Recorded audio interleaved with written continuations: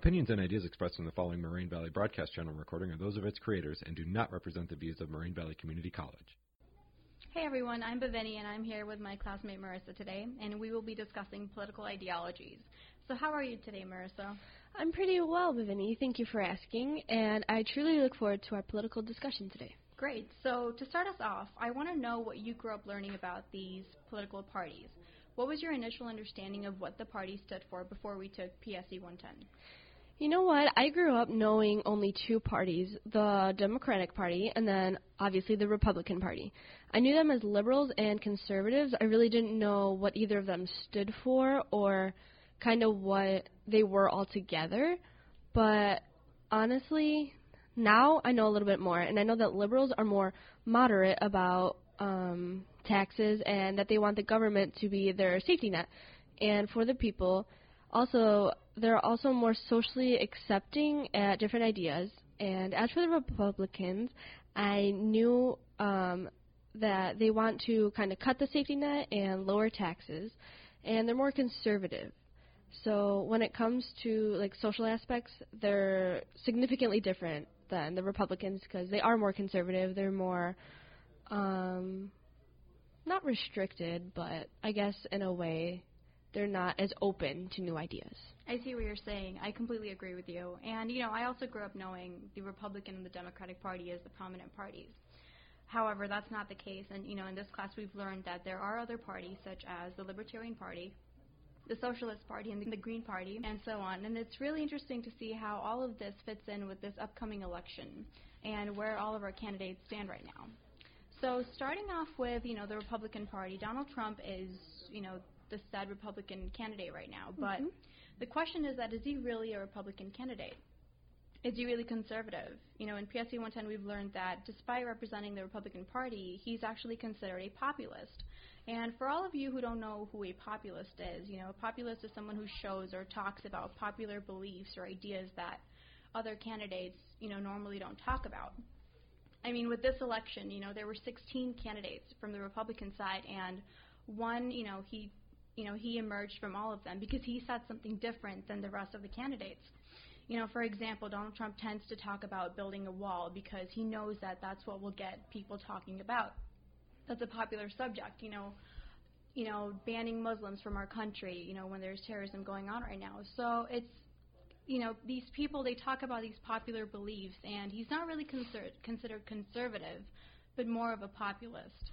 Right, yeah, I see what you're saying. And there are people like Donald Trump, but then there's also Hillary Clinton, who is a liberal Democrat. And some of her plans for when she's elected include strict gun control. She's a strong believer in that. And also she plans to overturn Citizens United, which is appointing Supreme Court justices who will protect Americans' right to vote over the right of billionaires to buy the election. Also, she was saying that she really wants a fair tax system, which I think is really interesting. And, I mean, you know, there's a lot of different views for that one. But she also has big plans to combat climate change, which is a pretty big deal. And she wants affordable health care for everybody. Thank you for that, Marissa.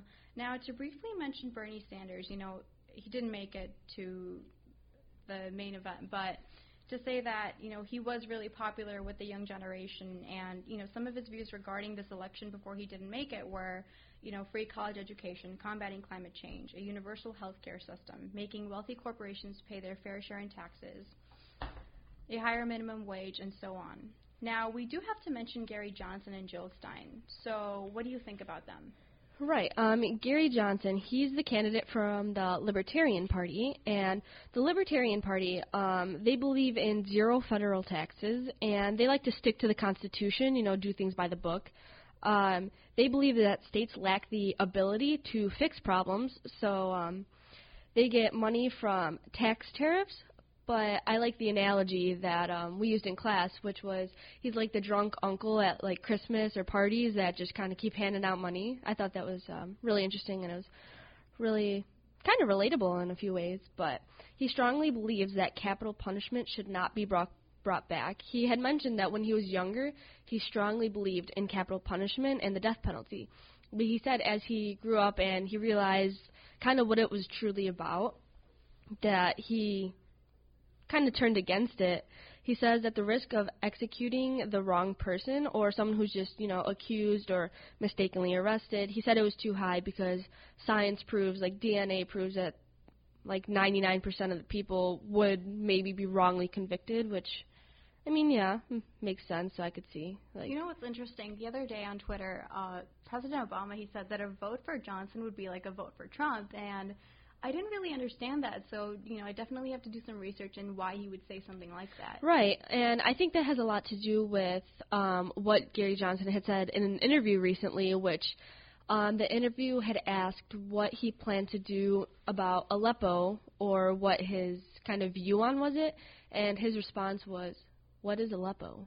And I think that definitely rubbed people the wrong way, so maybe that's what President Obama was referring to when he said a vote for Johnson is like a vote for Trump. Yeah. But now, for the Green Party, I've heard that, Jill Stein, she's normally associated with Bernie Sanders' views, the political views that he's had throughout this election season. So it's interesting to see, what votes Jill Stein and Gary Johnson will get on the ballot. But I guess we should just tune in with this election and see what happens and, definitely put our votes in and get excited for this. Right, absolutely. Definitely I completely a very agree. important election, yeah. Absolutely. All right, thank you for sharing your thoughts with me, Yeah, Marisol. thank you, Bhavini. I appreciate that.